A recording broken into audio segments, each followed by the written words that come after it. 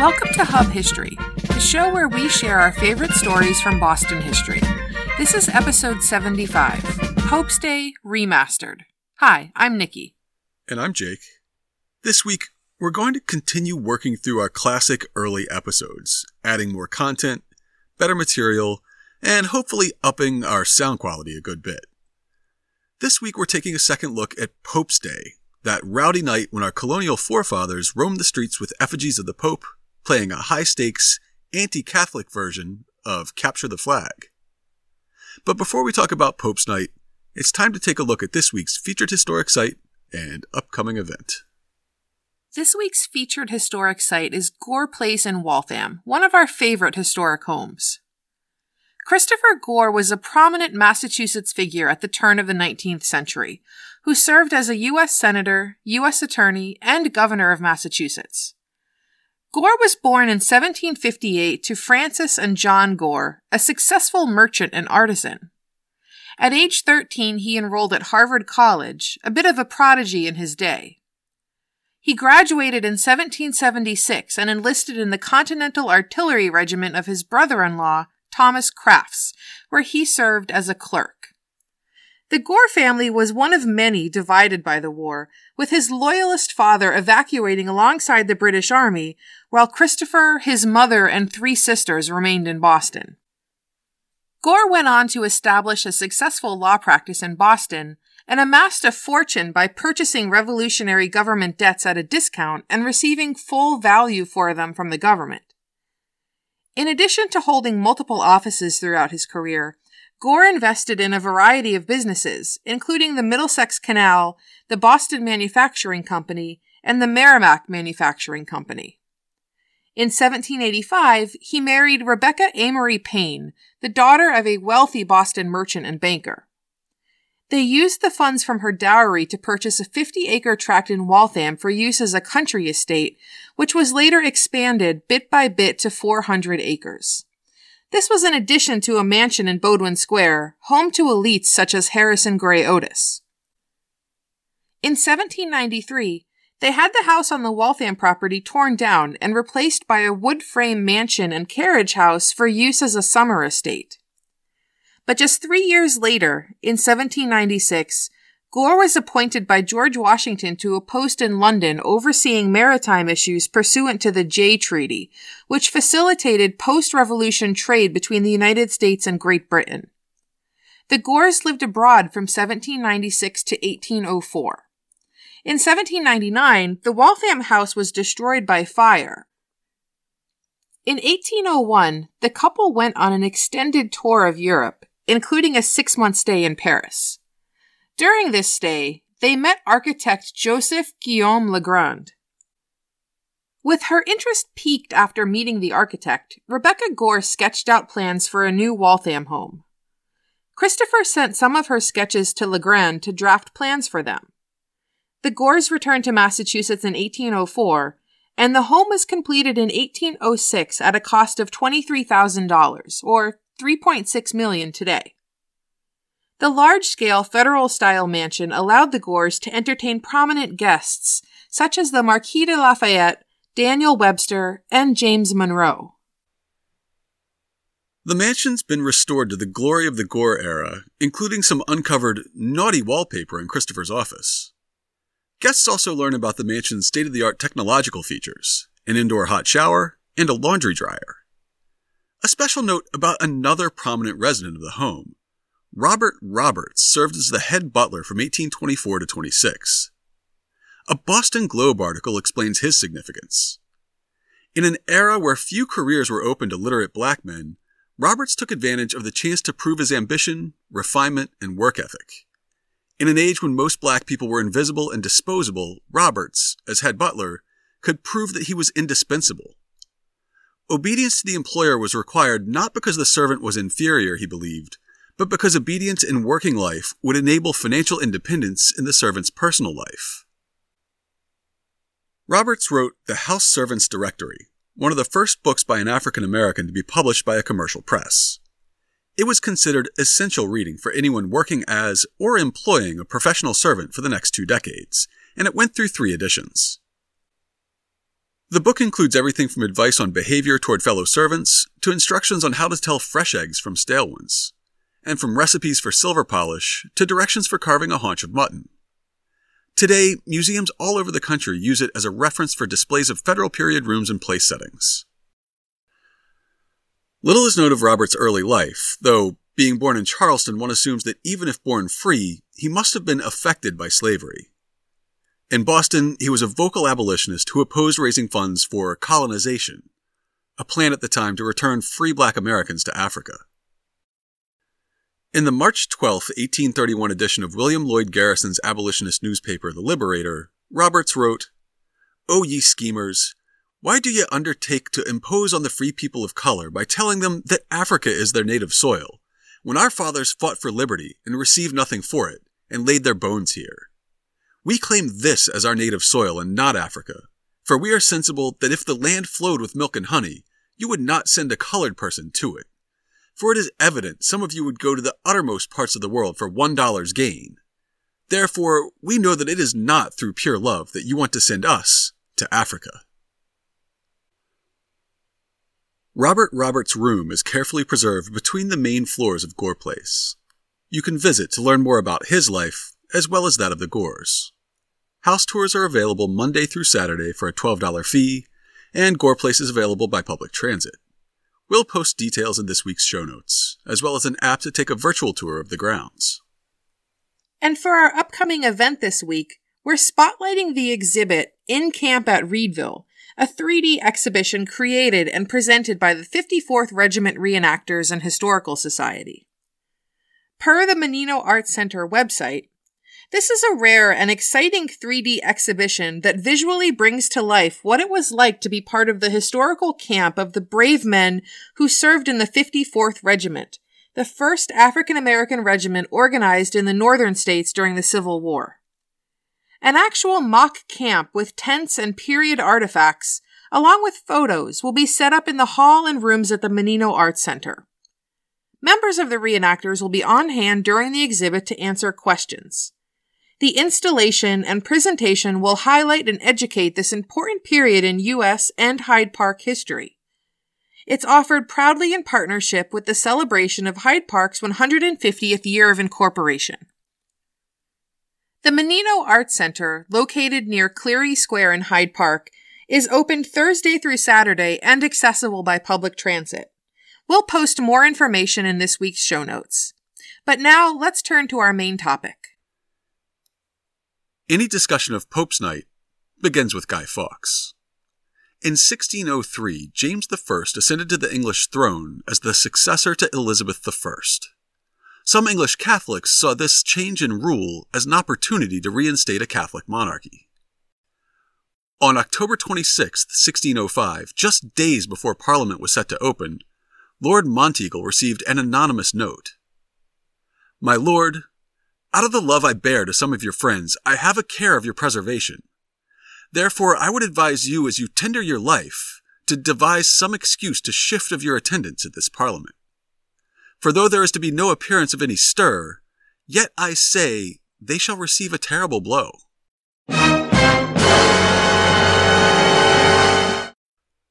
The writer urged him to destroy the note, but instead, Monteagle forwarded the letter to Robert Cecil, Chief Minister of King James. There were swirling rumors that Catholics were planning to overthrow the monarchy and install James's daughter as a puppet ruler, which this note seemed to confirm. Though Catholic himself, Monteagle did not support the plan, known as the Gunpowder Plot, or else he feared the grisly fate he would face if it was discovered that he had been alerted and remained silent. The king ordered a search of the cellars underneath Parliament early in the morning on November 5th, the day Parliament was set to begin. Guy Fawkes was found guarding a storeroom in the Undercroft, though, unlike the other watchmen, he was dressed in riding clothes and spurs. Inside the storeroom, barrels of gunpowder were found hidden under piles of firewood and coal. Fawkes was arrested and found to be carrying a watch, matches, and a fuse. Under interrogation and asked by one of the lords what he was doing with so much gunpowder, Fawkes expressed his desire to blow you Scotch beggars back to your native mountains. He admitted his plan and regretted only his failure. While being tortured to reveal his true identity and that of his co-conspirators, the supervising lieutenant said, "He told us that since he undertook this action, he did every day pray to God that he might perform that which might be for the advancement of the Catholic faith and saving his own soul." Fox revealed his identity and the existence of his 5 co-conspirators on November 7th. He began to reveal their names on November 8th and told how they intended to place Princess Elizabeth on the throne. While it is uncertain if he was tortured on the rack, his faint, scrawled signature indicates that he was under deep physical duress. Fox was found guilty and sentenced to be drawn backwards to his death by a horse, his head near the ground. Then to be put to death halfway between heaven and earth as unworthy of both. His genitals would be cut off and burnt before his eyes, and his bowels and heart would be removed. He would be decapitated, and the dismantled parts of his body displayed at the 4 corners of the kingdom, so that they might become prey for the fowls of the air. Miraculously, Fox had become so weak that he tripped on his way up the scaffold. He broke his neck and enjoyed a quick death. So what does all this have to do with Boston? Protestants began celebrating the day as a victory over Catholicism, and after the Glorious Revolution of 1688 put the British crown firmly in Protestant hands, it really took off as a great patriotic holiday, probably akin to our 4th of July celebrations. Bonfires, an effigy of Fox, and fireworks were used to mark the anniversary of the event, by Protestants, of course. The tradition followed the staunchly Protestant colonists who came to Boston, and was celebrated with much fervor through drinking, rioting, and anti-elitist revelries from working-class men. The earliest known celebration of Pope's Night took place on November 5th, 1623 in Plymouth, just 18 years post-failed assassination. A group of sailors built a bonfire, which raged out of control, and destroyed several nearby homes. By the 1720s, bonfires gave way to parades, in which effigies of the Pope, the Devil, political enemies were all paraded through the streets. The revelers were most often sailors, laborers, apprentices, lesser artisans, servants, and African-American slaves. Notably, there are no accounts of a woman ever participating. The festivities were celebrated most wildly in Boston, a major port with lots of sailors and other working-class men looking for a night of drinking and brawling. The anti-Catholic themes made the rioting socially acceptable to those in power, but Pope's Night was just as much about protesting the rule of the upper class as it was about the Pope. North End and South End residents celebrated by building parade floats, typically 10 or 12 feet long, but some as large as 40 feet, with 2 platforms. The upper platform served as a stage for the giant effigies that were controlled by men standing on the lower platform. The effigies were translucent, and lanterns were hung inside to make them glow. Given that we had no streetlights at the time, you can imagine that they would have been pretty creepy. Picture a 10-foot glow-in-the-dark animated devil rolling down the street, surrounded by a mob of drunken, rowdy men and older boys. It was not a night for women and children, to say the least. In the early years, North End residents would wheel their float through their own neighborhood, while the South End did the same thing. The floats would then meet and peaceably pass one another to tour the other area. Masked and costumed revelers stopped at the homes of wealthy residents and threatened to break their windows unless they contributed funds for the festivities. They would then set up bonfires, the North End at Copp's Hill and the South End on the Common, where they burned the effigies and drank copiously. By the mid-1700s, traditions evolved. When the North and South End processions met, they would fight a street battle with each group trying to capture the other's pope. The fighters attacked each other with clubs and brickbats, often resulting in serious injuries and sometimes even death. In 1735, 4 apprentices drowned while canoeing home after the bonfire. In 1764, a carriage bearing an effigy of the Pope ran over a boy's head, killing him instantly. Isaiah Thomas, who took part in the celebrations as a child in the 1750s and 60s and suffered a serious head injury, gives us this description in the history of printing in America. Nowhere in the British dominions was the 5th of November, the anniversary of the discovery of the gunpowder plot, celebrated with more zeal and zest and mock pomp and ceremony than in the good town of Boston. Strife and rivalry had for some time existed between the north and south ends of the town, which should have the more august celebration and soonest put to rout the procession and parade of the other. The line of division between the north and south was the old Mill Creek, now Blackstone Street. Collections were levied upon the inhabitants on the morning of the day, asked for, but few thought it was quite safe to refuse. The money was spent in part for the pomp and circumstance of war, and largely for liquor. The principal effigies of the Pope and the Devil, the supposed instigators of the plot, were placed upon a stage and mounted on cartwheels and drawn by horses. At the front of the stage was a large lantern of oiled paper 4 or 5 feet wide and 8 or 9 feet high. On the front was painted in large letters, "The Devil take the Pope," and just below this, "North End forever," or "South End forever." Behind the lantern sat the Pope in an armchair, and behind the Pope was the Devil, standing erect with extended arms, one hand holding a smaller lantern, and the other grasping a pitchfork. The heads of the Pope and Devil were on poles which went through their bodies and the stage beneath. Boxed up out of sight sat a boy whose mission was to sway the heads from side to side, as fancy suggested.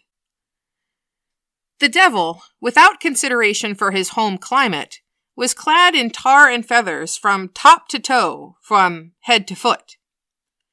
Other effigies were sometimes seen, suspended from gallows, of persons who had incurred the indignation and hatred of the mob, such as the pretender Admiral Byng, Earl Bute, and Lord North.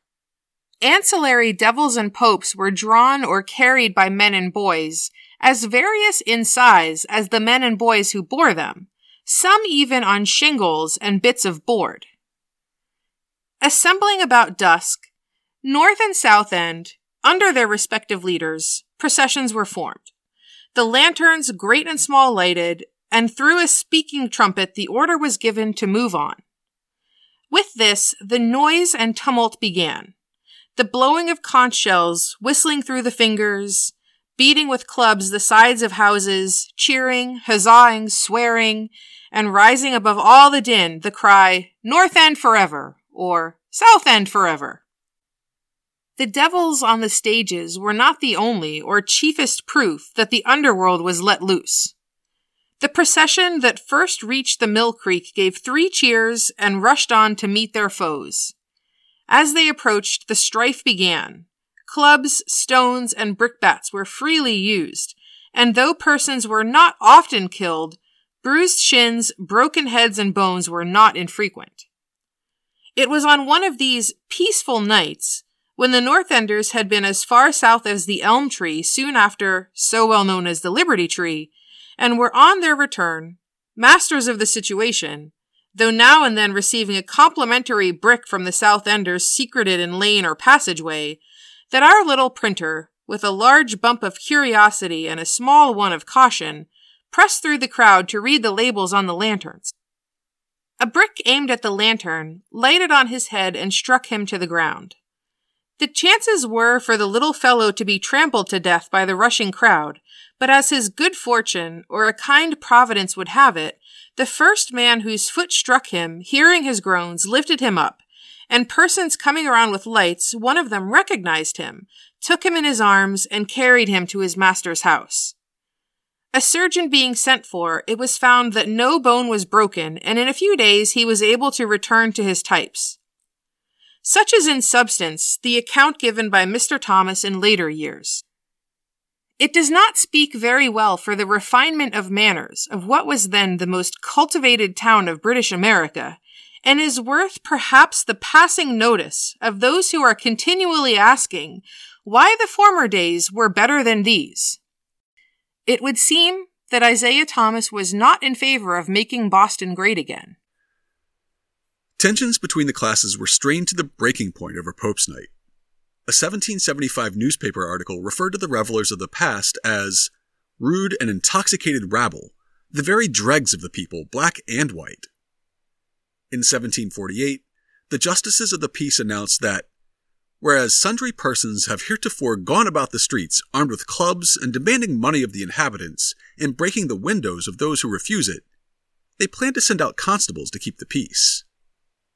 In 1753, the Great and General Court passed an act forbidding all riotous, tumultuous, and disorderly assemblies from carrying pageants and other shows through the streets and lanes of the town of Boston and other towns of this province, abusing and insulting the inhabitants. The court passed similar acts in 1756, 1758, 1763, and 1769, but the revels still continued. The 1769 Riot Act imposed penalties for shaking down wealthy residents. Be it enacted that if any persons being more than 3 in number, and being armed all or either of them with sticks, clubs, or any kind of weapons, or disguised with vizards so-called, or painted or discolored faces, or being in any other manner disguised, shall assemble together having imagery or pageantry for a public show, shall by menaces of otherwise exact, require, demand, or ask any money or other thing of value from any of the inhabitants or other persons in the streets, lanes, in any town within this province, shall for each offense forfeit and pay the sum of 40 shillings, or suffer imprisonment not exceeding 1 month, or, if the offender shall be a negro servant, he may be whipped not exceeding 10 stripes.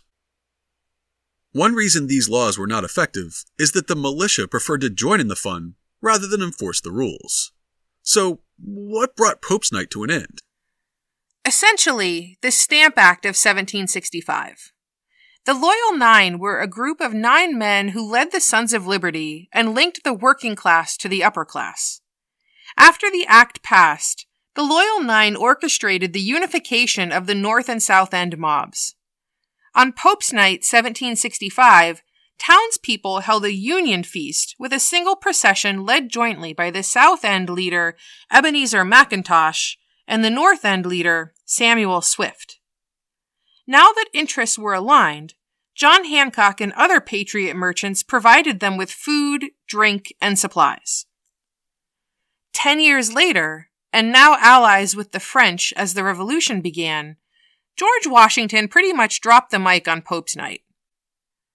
As the Commander-in-Chief has been apprised of a design formed for the observance of that ridiculous and childish custom of burning the effigy of the Pope, he cannot help expressing his surprise that there should be officers and soldiers in this army so void of common sense as not to see the impropriety of such a step at this juncture, at a time when we are soliciting and have really obtained the friendship and alliance of the people of Canada, whom we ought to consider as brethren embarked in the same cause, the defense of the general liberty of America.